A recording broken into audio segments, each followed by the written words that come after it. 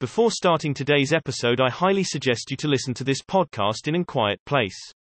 After listening to this, it is strongly advisable to refer to materials linked in the description of this episode. Enjoy. Hello everyone. So we are just gonna begin with the day 6. So today's topic is internal trigger drive distraction. Let's go. So first of all, it is very essential to step back, notice and observe and let the desire disappear naturally. So this method is called accepting and commitment therapy. So it is better than suppressing the thoughts.